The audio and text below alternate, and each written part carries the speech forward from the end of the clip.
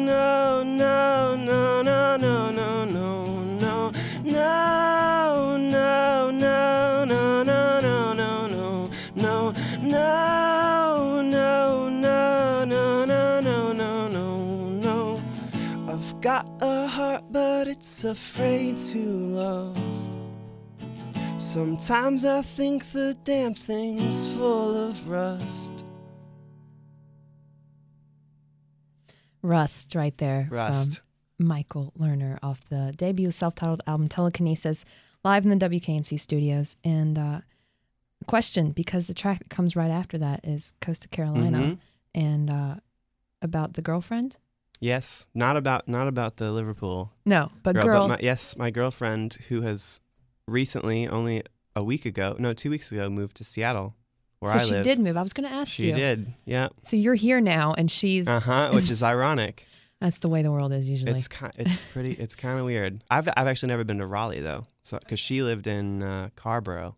Nice. So. And if you're in Carborough, sometimes there's not usually a good reason to come to Raleigh. Yeah, I don't know why we never came here. I love it. I think it's really cool here. It's getting better. It's getting a lot better, I think. Yeah. But she's from Greensboro, North Carolina. And you guys met how? We met through Barsook Records, which is a record label in Seattle where my sister works. And they're also our management. Okay. And my girlfriend, she was doing some work with Barsook, and my sister was like, "Hey, you should talk to this girl. You know, it seems like you would have a lot in common or whatever." So we just started emailing, and then she ended up coming to Seattle, and we met, and it was like, wow, I feel like this is kind of right, maybe happening in a way that is cool, and it kind of just worked itself out, and it works for you, yeah. or it did for the time being. Yeah, across. It was hard. Seattle to. That's a long way. Carborough is a very long ways away. Yep, and I felt really bad for her because I'm terrible at the phone, can't talk on the phone, so that sucks for her. And I'm bad at texting, and I'm terrible at emailing. So it's like the communication was pretty poor on my part. But well, I'm glad to hear it's working out. Yeah, it's good. It's all good. Hopefully, we'll hear some more songs to come out of that. Yeah. Now that you're closer. Yep. So fixing to go on tour to Europe, where you possibly run into Henrietta, and I've read a little bit that you have a free spirit. You like to look at a train board and just go wherever. Yes. And are you going to be able to have any time to do that while you're in Europe, or is it pretty packed with shows? It's incredibly busy. I think we won't have any time to do that, which is a bummer. But I think it's always hard because like you really you have all these goals when you're traveling, and you're like, I want to see that. Like you're in Paris and you're like, God, I have to go see the Eiffel Tower. I've been there a couple times, but I still really want to go do that. But sometimes it's super hard because something will happen and you're getting in late to the show and you're driving and you're really tired. Usually the tired thing won't stop me from going because I'm like, I'm only going to be here for a month. Totally fine with being tired all the time for a month if it means I can go visit things and do stuff. So I think that if you make an effort to really try and see stuff, you'll get it done. You'll get it done. Yeah. So what is the touring lineup for Europe changed from the touring lineup that you had in America? Who are you playing with? Completely Raleigh, North Carolina, which is awesome. So you're taking Ivan Howard from the Rosebuds and BJ Burton from Flying Tiger Studios here in Raleigh.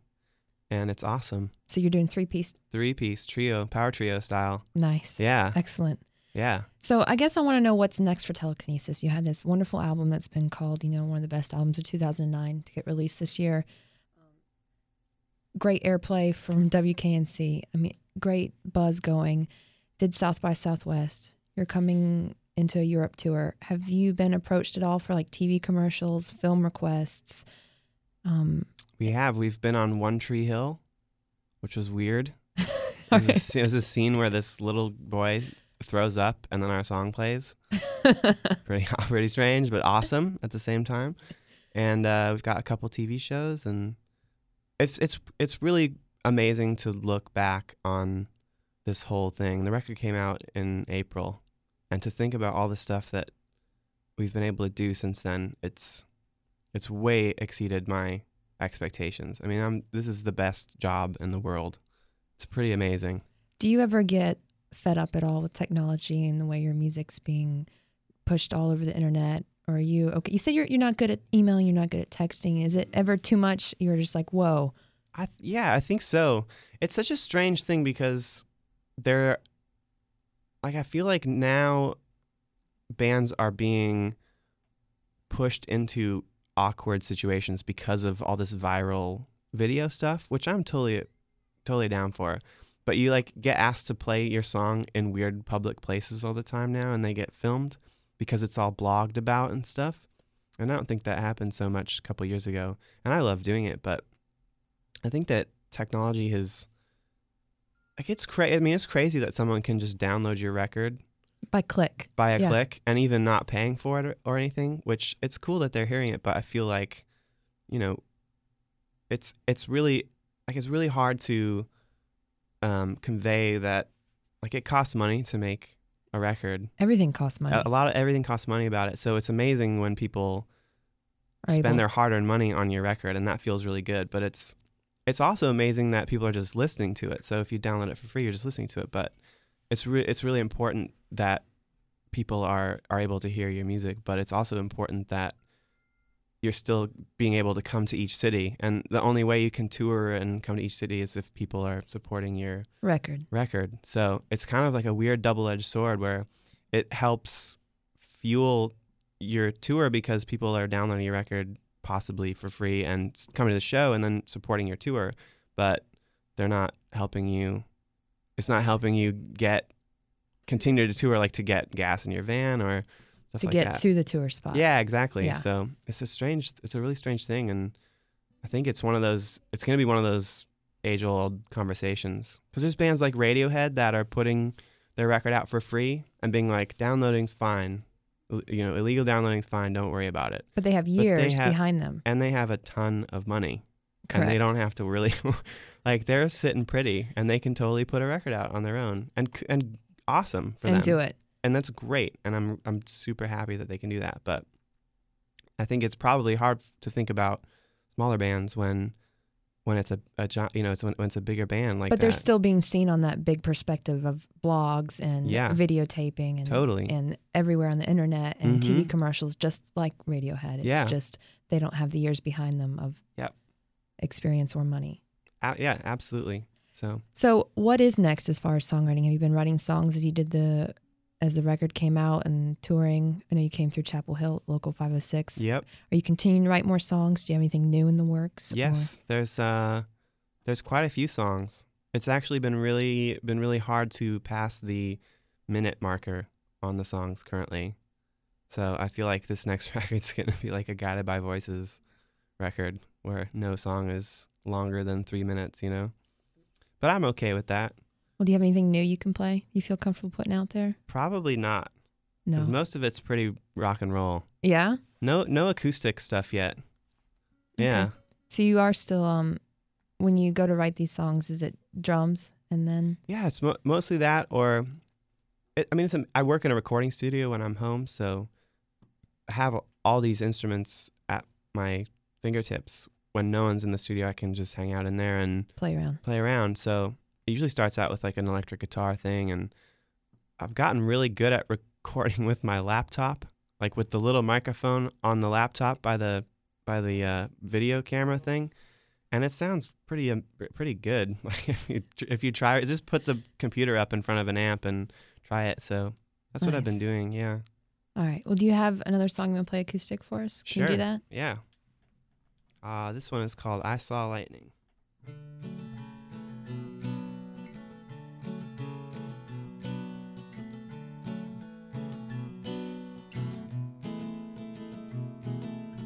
I saw lightning coming from the street.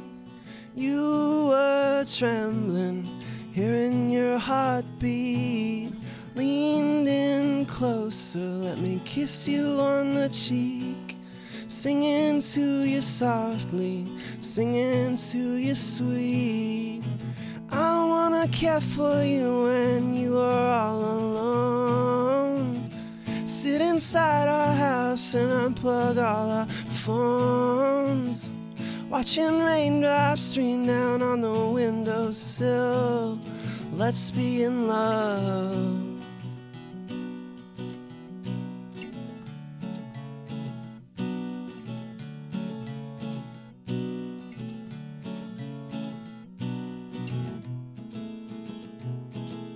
Take a walk, take me in your hand.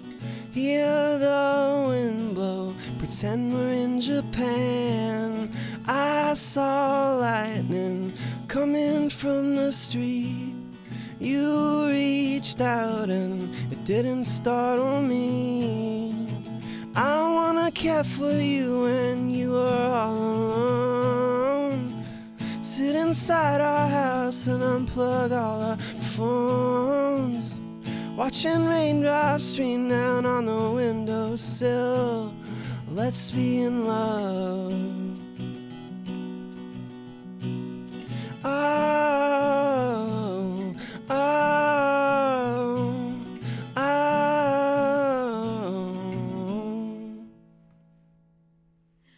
Michael, live in the WKNC studios. Thank you so much for coming in today. Thank you for having me. Yes, I wish you the best of luck on your European tour. Thanks very much. Yes, definitely.